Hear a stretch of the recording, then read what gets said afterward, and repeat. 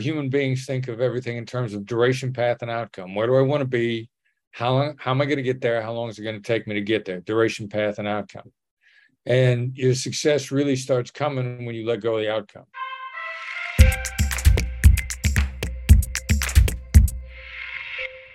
Today's conversation is sponsored by Seasons.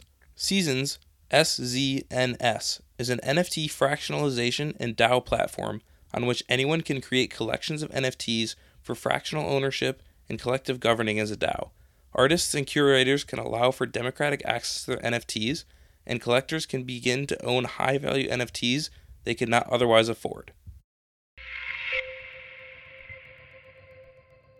So I'm just curious to know a little bit more about your upbringing, your time in college, and at Harvard specifically.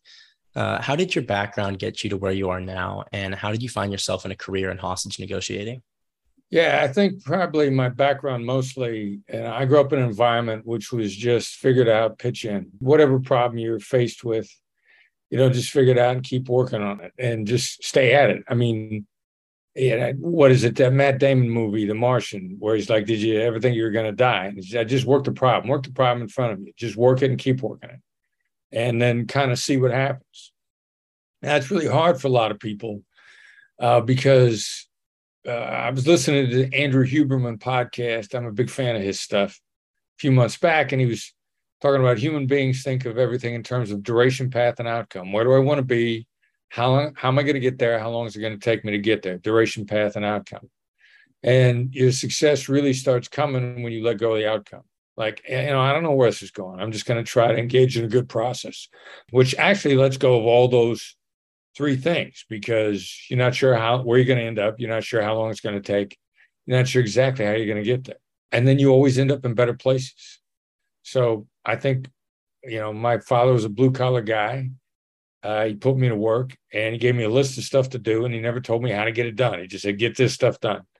And I think that is really where I ended up, how I in this bizarre journey over the years. Perfect. Well, thank you so much. It's so interesting how you kind of approach things in a somewhat different way than a lot of conventional, strategies for both negotiations, also future planning. For instance, a lot of people say to prioritize the outcome first and then figure out your plan. So I think it's definitely a good kind of counterpoint for the viewers to consider. And I went through your book and I found it really interesting and a really different approach than a lot of the previous strategies that I've heard. And so for all of our listeners out there who, have no idea about your philosophies and different strategies, can you summarize the book specifically about mirroring and labeling emotions and why those work so well in negotiations in the FBI or in business? I guess to summarize it, it's just applied people smarts is what it really boils down to. People smarts, another term for emotional intelligence. We haven't had the term emotional intelligence around for all that long, but it's always been there. There's always been a discussion of people smarts. Now, what are we applying it by? I mean, really, neuroscience has really guided us in how the brain actually works over the last 5 to 10 years. And there's just good, hard science data out there now that psychology never really had access to. And as it turns out, the neuroscience is really backing up the approach to hostage negotiation, saying it worked not in hostage situations because it was a bad guy holding somebody hostage. It worked because it works on people, period. And so then the mirroring and the labeling that you're talking about is just the application of these hostage negotiation skills, which are crisis intervention skills. People think more intensely in a crisis, but they don't think differently. All the rules of how the brain works are all still there. They're just more intense. They're not different. So mirroring and labeling just calling out the dynamic of what's present in the moment at the time, whether it's a dynamic or an emotion. It's kind of crazy how effective that is because it works on a number of levels. First of all, people's thoughts in their heads. I'm listening to Aaron Sorkin's masterclass now. I got a masterclass out. I might as well listen to other people's masterclass, right? So, I'm listening to Aaron Sorkin's for a variety of reasons. And he talks about having to take notes and get stuff on note cards because he's got to sort out the weather storm of thoughts in his head. Well, yeah, that's what kind of everybody has that. And when you're mirroring and labeling, if you're just acting as a sounding board for somebody, it helps them sort out the weather storm of thoughts in their head.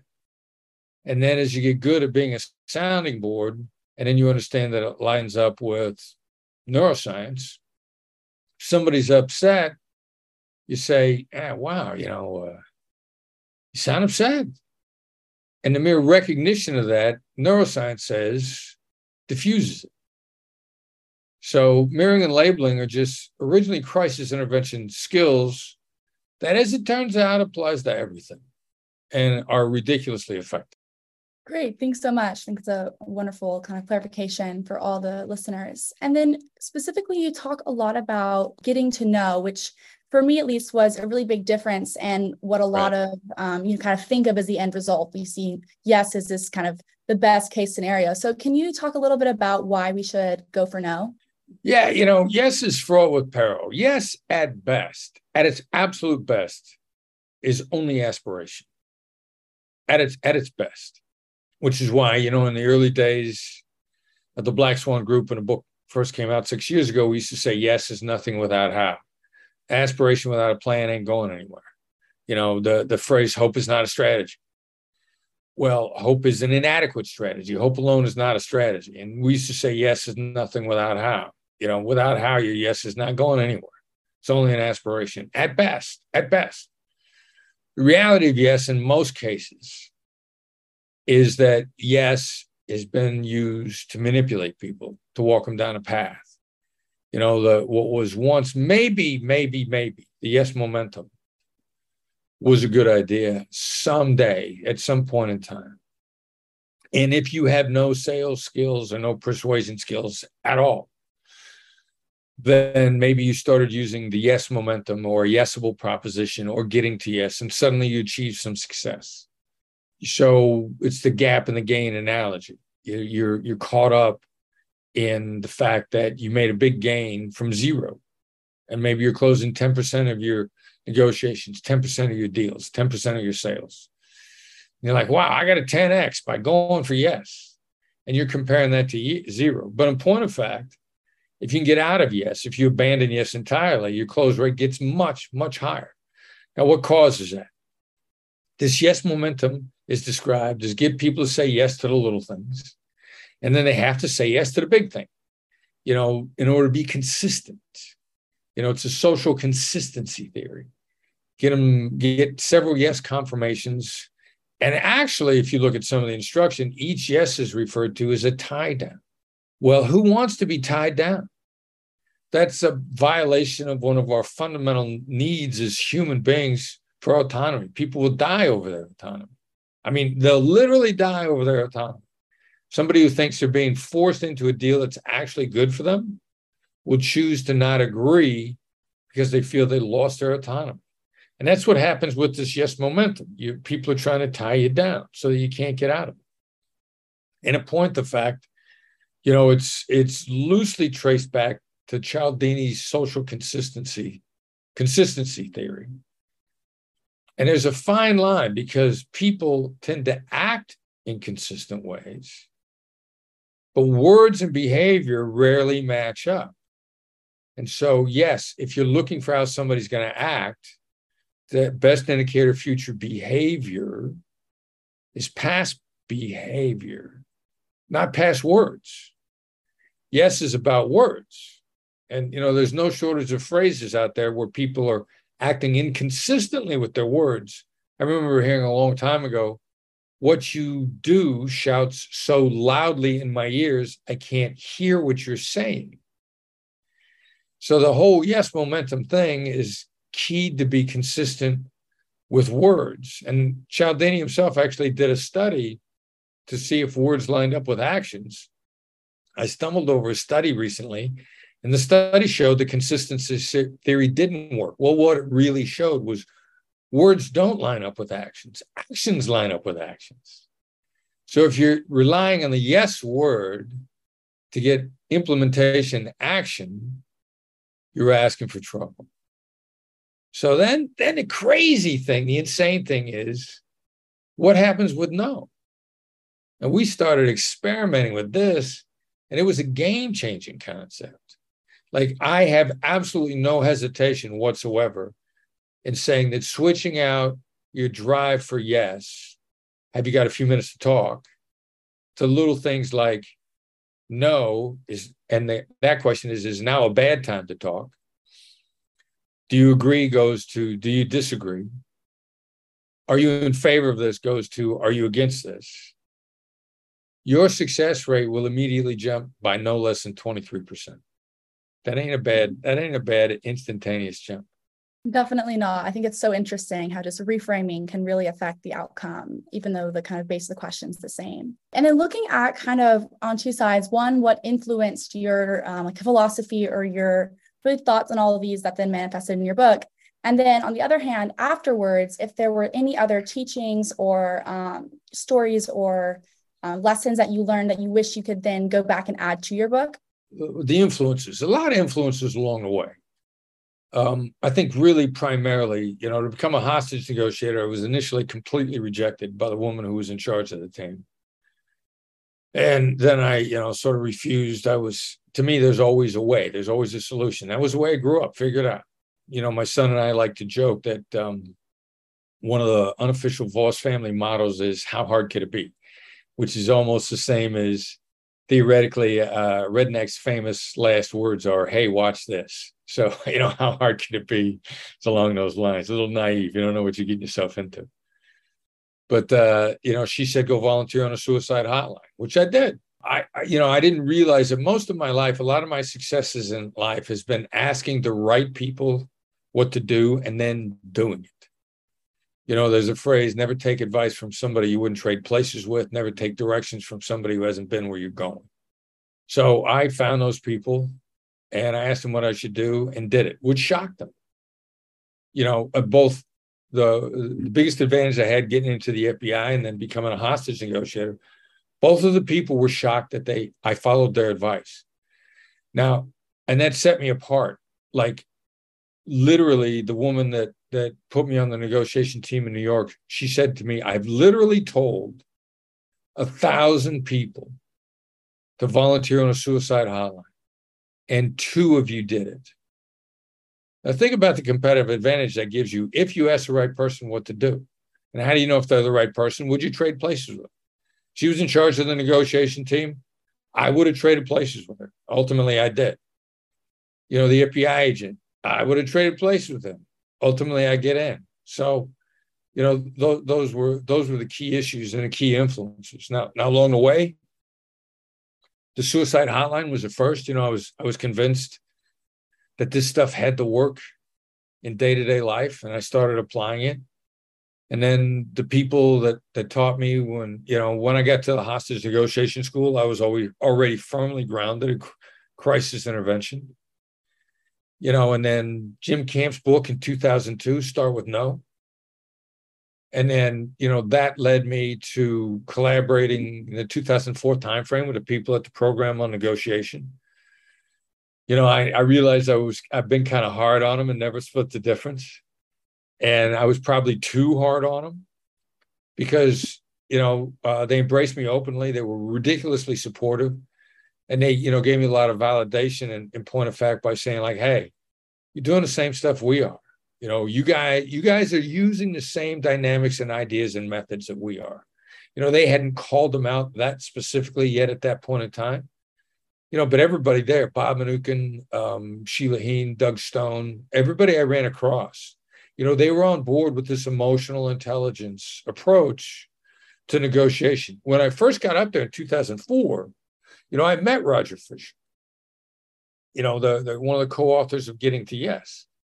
And I don't know that the words emotional intelligence are in Getting to Yes at all. And Roger Fisher was just dripping with emotional intelligence. I mean, like he exuded it, he lived it, he breathed it. And he was a classic example. All this really came from an astute understanding of emotional intelligence before the words were there. They needed to be fitted into, an academic intellectual, rigorous environment, and human beings aren't really academic and intellectual and rigorous.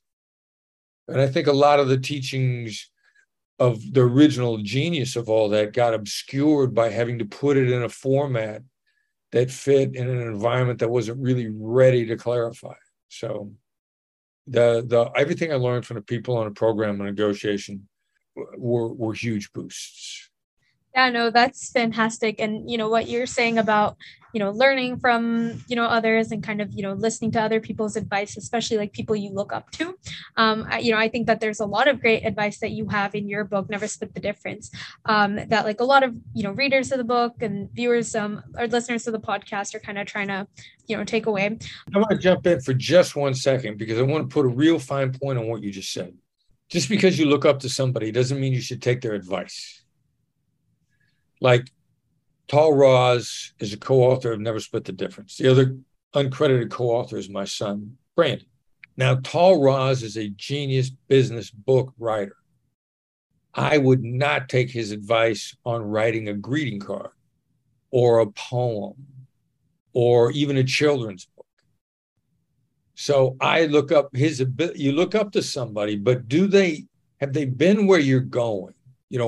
What makes you look up to them? Another guy I looked up to tremendously, John Domenico Pico's a UN hostage negotiator that got all the hostages out of Lebanon in the mid-'80s.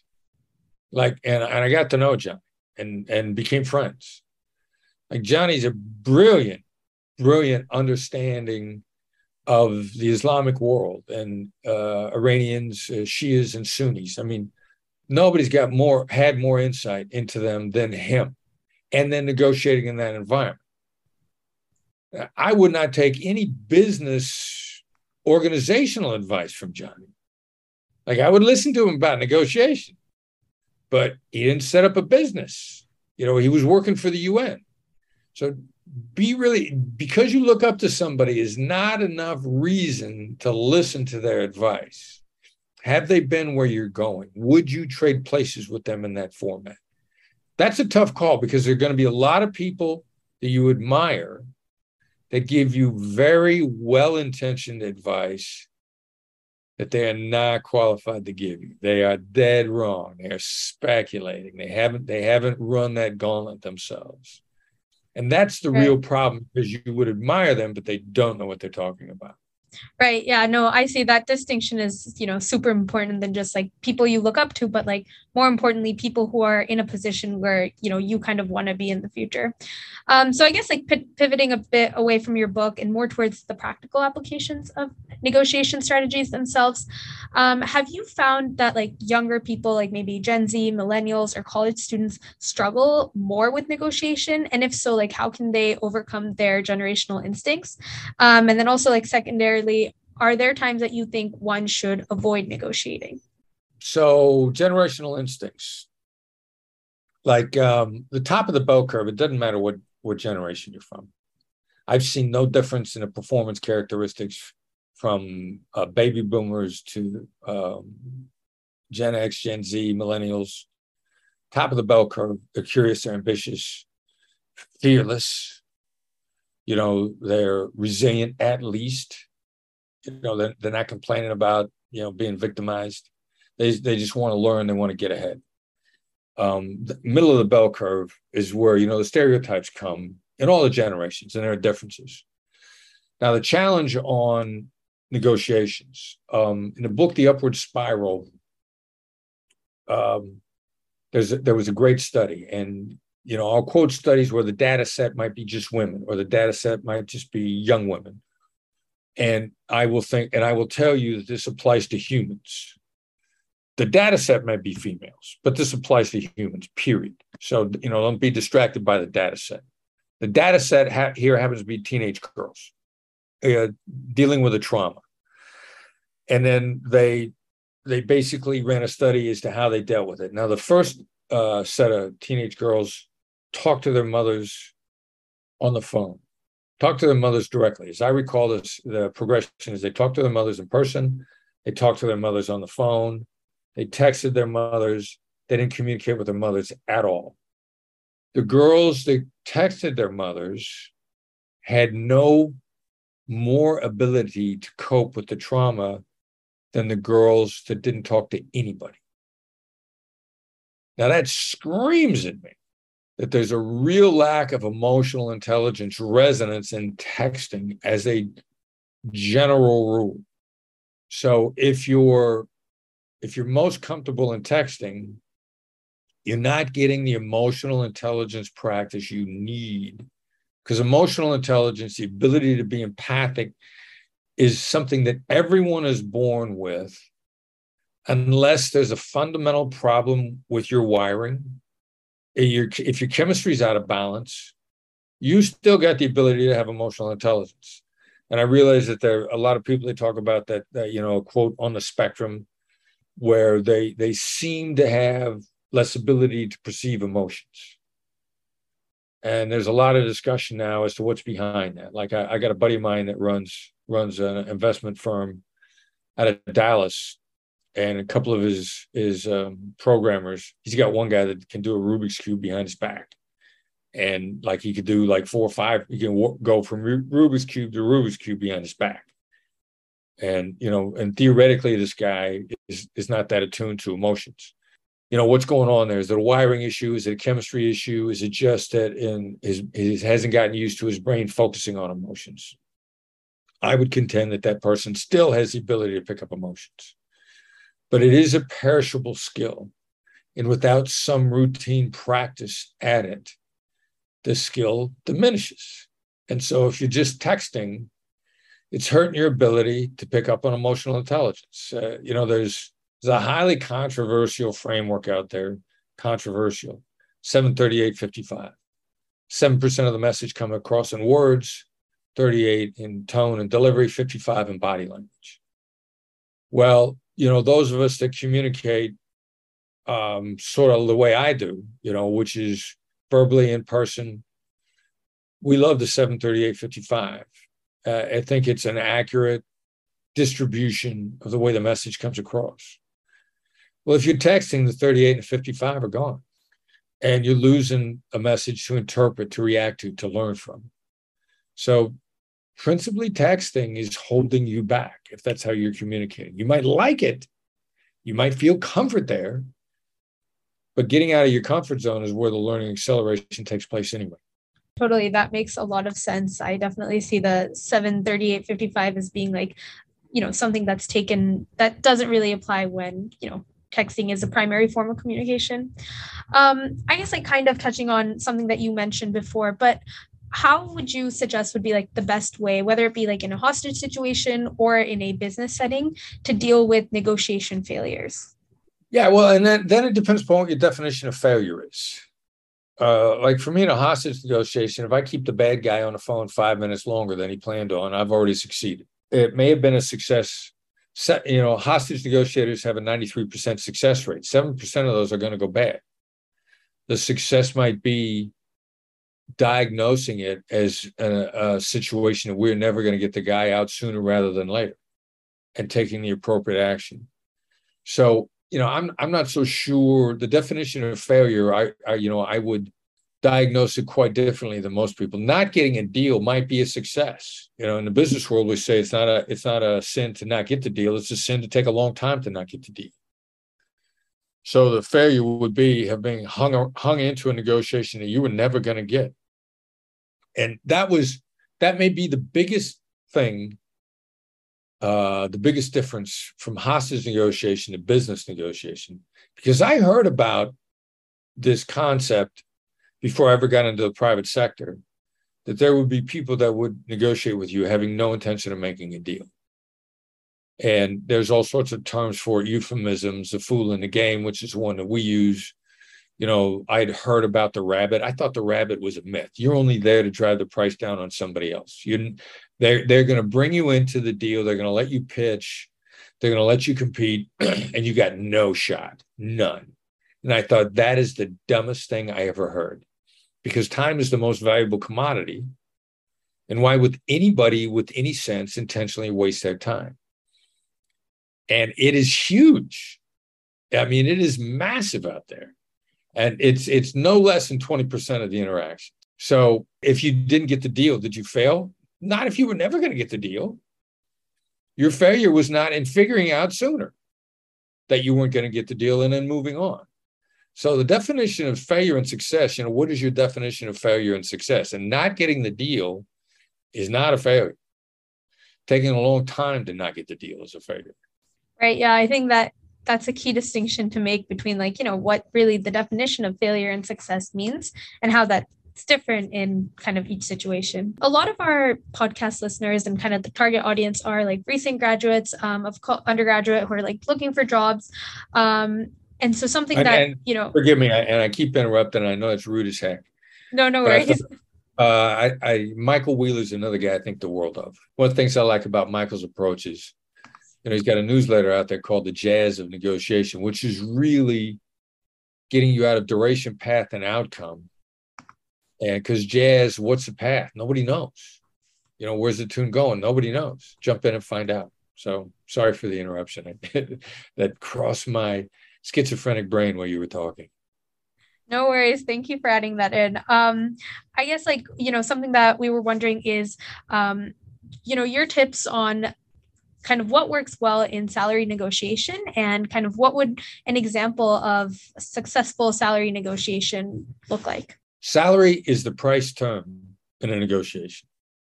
Look at it as a price term and put it in that context like any other price term. And price is a term. And one of our rules involving price will break your deal. It won't make your deal. Your salary will pay your bills. It will not make your career. Focusing on the salary does not correlate strongly with building your career. Focusing on success terms builds your career. How do you do that? Good friend of mine, who's a CEO of an international bank, started out the same starting place I did, which is Mount Pleasant, Iowa, town of 7,000 people, not a metropolitan area, went to a smaller school than I did. Does not have family connections. I never had Harvard behind my name until after I left the FBI. Myself and my friends started basically utterly with no resume or no credentials. He's the CEO of an international bank. In every one of his jobs he's ever been in, and in every one of his annual performance evaluations, he asks this question: how can I be guaranteed to be involved in projects that are critical to the strategic future of this organization? That is a game-changing question for so many reasons. Now, first of all, you got to mean it. You got to be willing to play in a Super Bowl. You got to want to be in a Super Bowl. This is not for the faint-hearted. This is for people that want to be in the Super Bowl. Now, what happens when you ask that question? Person on the other side, suddenly, instead of you looking at as being a selfish person, I want a higher salary. Makes you selfish. You immediately go from being selfish to being a team player. At least subconsciously, they say, this person wants to make my life better. This person wants to help me make more money. This person wants to play in a big game. This person is fearless. This is somebody I want to work with. This is somebody I want to get ahead with.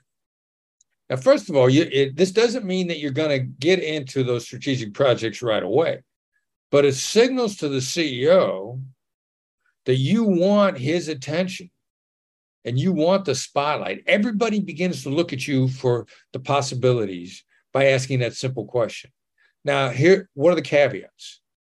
Caveats are, my friend who's hugely successful has gotten fired. He didn't get fired. He got shoved out. In corporations, they figure a way to shove you out so you quit for a whole variety of reasons. Biggest are, if you're fired, they owe you a lot more benefits than they owe you if you quit. That's why most companies want you to quit. So, they just put you in a horrible position and you leave. That's happened to them. There is no guarantee of success. There's just best chance of success. There's best chance of acceleration. This does not inoculate you from failure. What this does is it positions you for success better than anything else does. and it changes how they're going to see you and the opportunities that you're going to get as you go along the way. Now, I was hired recently. I did a keynote and a training session for a sales company where the CEO was there and all of his top salespeople were there. And somebody asked me that salary question in front of him. And how do we get this guy to pay us more? And they was like, you could have heard a pin drop. Like they were wondering what the heck I was going to say. And I repeated that question to everybody in front of him. And when I got done laying it out, before any of them had a chance to respond, the CEO said, I wish everybody here would ask me that question. The boss wants you asking that question. That's a question to ask.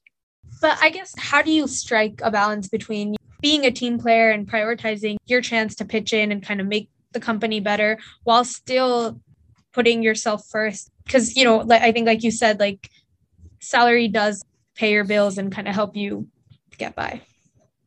So how do you find that balance?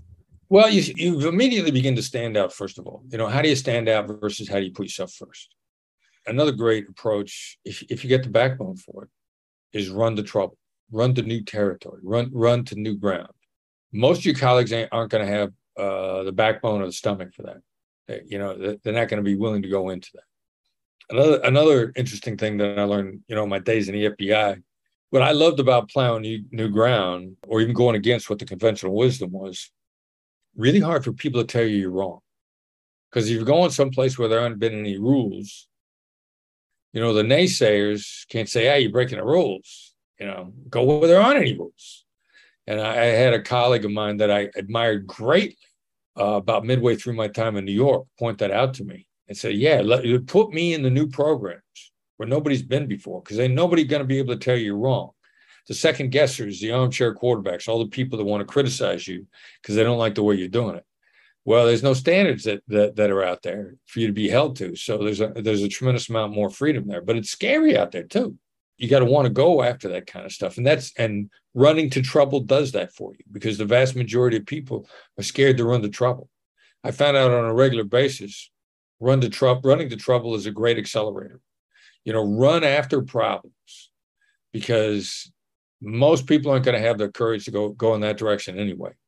And the boss wants help. That's where the boss wants help. The boss got two problems. How's the grass growing over here where we're cultivating it and taking it at a time, and we want the grass to grow really greenly, but there's not a lot of instantaneous feedback. And over here on the other side, the house is burning down. I want people to help me grow the grass, but this house is burning down over here. So that's another way to distinguish yourself and to be able to put yourself forward in a way where, maybe you're a little bit worried about getting lost in the crowd. But you don't get lost in a crowd by emphasizing yourself as a team player. It seems very counterintuitive. You're afraid that you're not highlighting yourself that way. But few people are really great team players that it stands out in a really impressive and impactful way with the people that you work for. Yeah, I think that's really interesting. And like you said, counterintuitive, you would think that focusing on yourself or prioritizing yourself would make you stand out. But I definitely see why positioning yourself as a team player might actually work better. I guess switching gears a little bit, you talk a lot about black swans and you even named your company after it. So could you briefly discuss what a black swan is and why it's such a game changer in negotiations? Yeah, the black swans are little pieces of information that make all the difference in the world. I mean, it's derived from Nassim Nicholas Taleb's 2007 book, The Black Swan, which is the impact of the highly improbable. And, I read Taleb's stuff. He's an interesting thinker. He has a very definite tone to his writing. I got pages of Taleb's stuff where I'm highlighting every other line. And I got other pages where I'm like, oh, God, you drive me crazy here. I can't stand the way you put this. But, originally got the idea from him. And then I realized that was everything. The impact of the highly improbable, little things that make all the difference in the world, the hidden things that are always there. And they're always there. No matter how much you know, no matter how smart you are, There's always stuff that you're not going to know, no matter how smart you are. And this is a thing that I've seen people can grasp intellectually immediately and not accept it emotionally. Like, we live in an asymmetric world. I could walk you guys, I could walk everybody at Harvard, and no matter how smart you are, you'd have trouble finding somebody to disagree and back it up that we don't live in an asymmetric world, which is we all are operating on imperfect information at all times. We're operating on imperfect information. Well, if your information is imperfect, then by definition, your projected outcomes are flawed. It just follows. Logic doesn't apply to a lot, but it sure applies to that. So if your projected outcomes are flawed, then how do you adapt to that? Start from the very beginning looking for the things that you don't know, the surprises, because they are there. And seasoned business people, I know what's going on. It is what it is. And I ask those people, when did you ever engage in a negotiation when you weren't holding something back? And if you're holding back, by definition, it's important. Your budget, your timing, your pressures, what matters to you. Is there ever a time when you're not holding something back? Well, of course we are. So's the other side. And since you're holding back stuff that's important, so were they, which then begins to add to this idea that your projected outcomes are flawed. Your goal-oriented focus. Start with the end in mind. Well, the end in mind is highly flawed. And that's what gets you into this dilemma of duration, path, and outcome, or start with the objective in mind or start with the end in mind. It's okay to start with the end in mind if you are able to accept that your projections are flawed. Now you start looking for the little stuff. Now you start making a difference.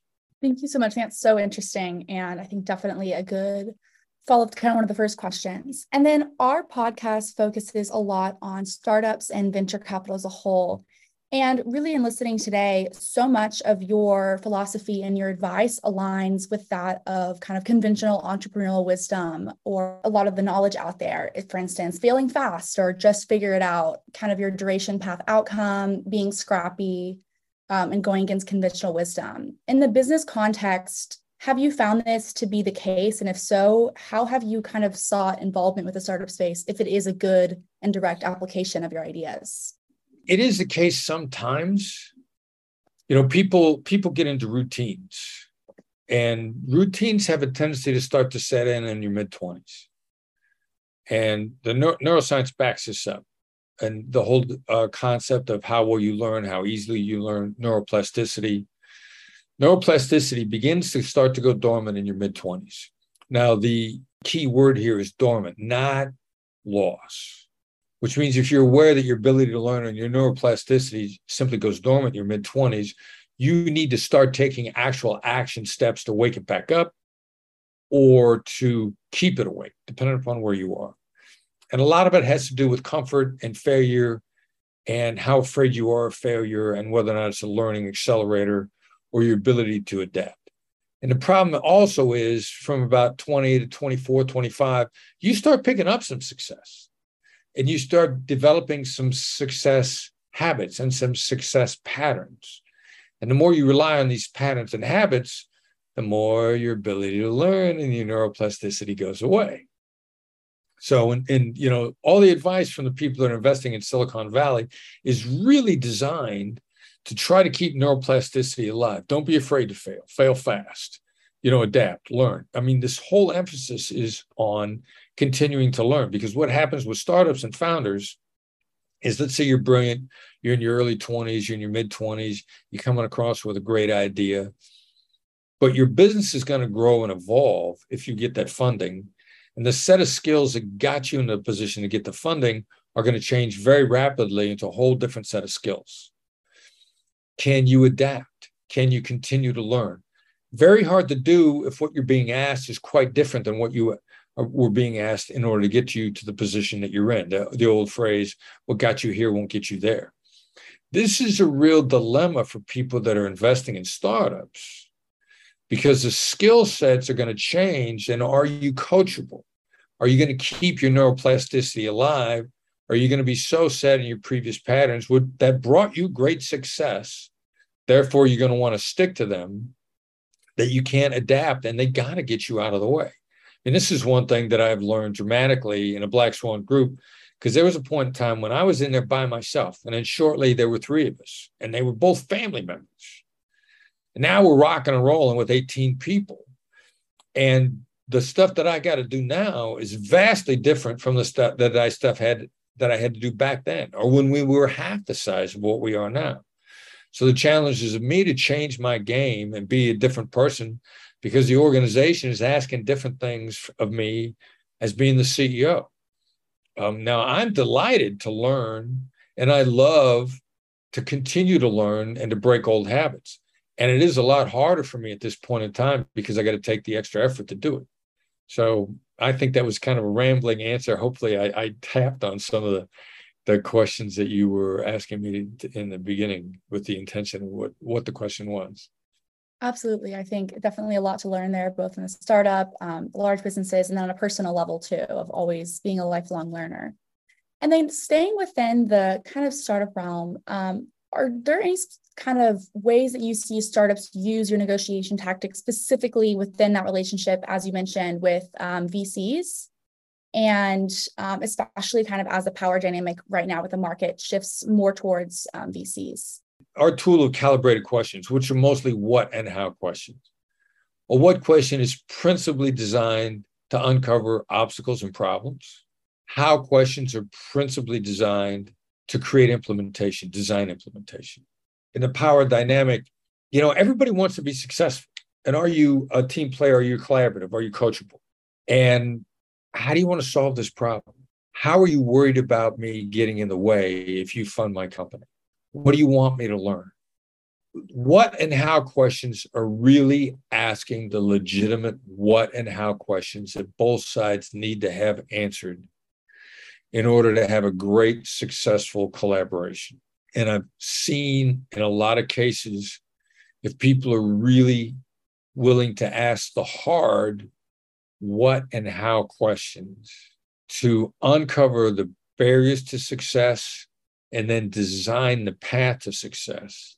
And I've seen entrepreneurs that were looking for funding ask these questions and have them be game-changing moments in the interactions. Right. Yeah. So many of your, negotiation tactics are so applicable to the startup world. But kind of switching back to hostage negotiations, there's a fine line between effective persuasion and manipulation in negotiations. And how would you draw that line? And do you think it even matters if we do draw that line? Or do you think it matters only in certain cases, maybe in a courtroom or in a conference room, but maybe not so much when saving a hostage? Yeah. Well, manipulation and even persuasion. I don't believe in manipulation. A lot of it is where are you coming from? The Black Swan method skills, the 9 skills, they're just like empathy. They're skills, period. Now, whether they're used for good or for evil depends upon whose hands are in and where they're trying to take somebody. A scalpel in one person's hand saves a life. In another person's hands, it's a murder weapon. First of all, you sort of divorce yourself from, are the skills inherently evil, or are what they're being used for good or bad? Now, persuasion tends to have a shorter shelf life. And we talk more in terms of influence. If I persuade you that something is the case, I'm probably going to talk to you a lot to keep you persuaded, to keep you in that mindset. Whereas if I get trust-based influence, then our relationship is more durable and lower maintenance. If you trust me, if you believe in me, if I'm not hiding anything from you, if I have no motives that you should be afraid of. Am I trying to, in hostage negotiation, I'm trying to save the bad guy's life. I don't got to hide that. I'm not trying to talk him into going to jail. My first priority is keep him alive. I'm trying to save his life, if you let me. My first diagnosis is this guy going to let me save his life. I'm not trying to manipulate. I'm leery of the term manipulation. I'm even leery of the term persuasion because I'm looking for long-term trust-based relationship. I recently had a conversation with a guy who's still on board with the FBI. There's a whole interrogation methodology out there called eliciting information. There are a lot of people in law enforcement that are in love with it, and we are against it. Because in this eliciting information mindset, you want to get somebody into short-term thinking. Why? Because your long-term goals for them do not match up with their long-term goals. And I never want anybody to be afraid of what my long-term objective is. My long-term objective is I don't got to hide anything. I want to have a long-term relationship. I want it to be productive for as long as you want it to be productive. So I draw some real lines between persuasion and influence. And we go for influence versus persuasion. It makes perfect sense. I mean, when you truly care about someone and what happens to them in the grand scheme of things, you definitely aren't trying to manipulate them in the moment. So completely understand. Moving on from that, the more you learn, the more you realize how little you really know. What are the biggest unanswered questions or gaps in negotiation logic and strategies that keep you up at night and that you're essentially paving the pathway on for future negotiators? Yeah, well, this stuff ain't keeping me up at night because I'm having so much fun with it. I mean, this is really a lot of fun. And, when you're enjoying it, when it's a lot of fun, you sleep pretty good. Like when I was a hostage negotiator, I felt like it was a privilege. I never had trouble sleeping, even when stuff went bad or I was worried about stuff going bad. So it's kind of the attitude, the gratitude. I was grateful to be there. I'm grateful to be doing this now. Now, are we still learning? Excited about the stuff that we're still learning. I mean, we're talking about stuff in a black swan method now. We got a great grasp on that we were really fumbling around with a year ago. And we expect that to continue to be the case. I mean, we're continuing to break ground. And breaking ground on emotional intelligence is probably never going to go away. I mean, and then applying it productively so that everybody's better off. And in point of fact, everybody is better off. I can't remember which airport I was in the other day because, I'm lucky enough to travel a lot. I'm privileged to travel, so I lose track of which airport I'm in. But this lady, and I'm sitting in a restaurant. This lady comes walking up to me and she says, "Hey, I read your book. And I'm enjoying life so much more now. It's changed my perspective. And I'm making more money simultaneously. But if you're enjoying life more, you're not accumulating enemies. You're not beating people. You're winning with people. And that's an awful lot of fun. So still learning, still got a lot to learn about all of this. But I sleep pretty well. True. Fair enough. All right. Well, this is a fun question we like to ask all of our guests just to end on a light note here. What's your hottest take or most controversial opinion? Now, it doesn't have to be anything related to what we've talked about. And to be honest, we have fully had conversations about pineapple on pizza. So what do you got for us, Chris? Controversial opinion. Like there are a lot of people now that are seeking fairness for whatever demographic that they're in. And that's a worthy cause and a dead end. So what's that about? If your journey, there is no path to success where the person that followed that path said, I got here by seeking fairness at every step of the way. So you're going to get hurt. Now, are you going to live in that pain? A thinker that I think a lot of, Craig Rochelle, it's actually a Protestant minister, says being hurt is inevitable. Living hurt is a choice. There is no path to success, licking your wounds, feeling victimized, focusing on how you've been victimized. Now, you're going to get victimized and you're going to get crushed. I've been victimized. I've been crushed. I've been kicked in the gut. I expect it to happen again. So to talk about being resilient or not being a victim doesn't mean that I'm saying it ain't going to happen to you. It's going to happen to you. And you're gonna have moments where you're going to curl up in a fetal position and not going to want to get up off the floor and not feel like ever getting off the floor. and you got to get up. You're only going to find success when you get back up. So get back up. And that's the bottom line. Thank you so much for listening. If you like this podcast, please be sure to find us online at harvardventures.org. If you're a company or individual interested in working with us, please email us at hello@harvardventures.org. Follow us on Instagram at Harvard_Ventures or on Twitter at the same. Tune in next week for another episode of The Bottom Line.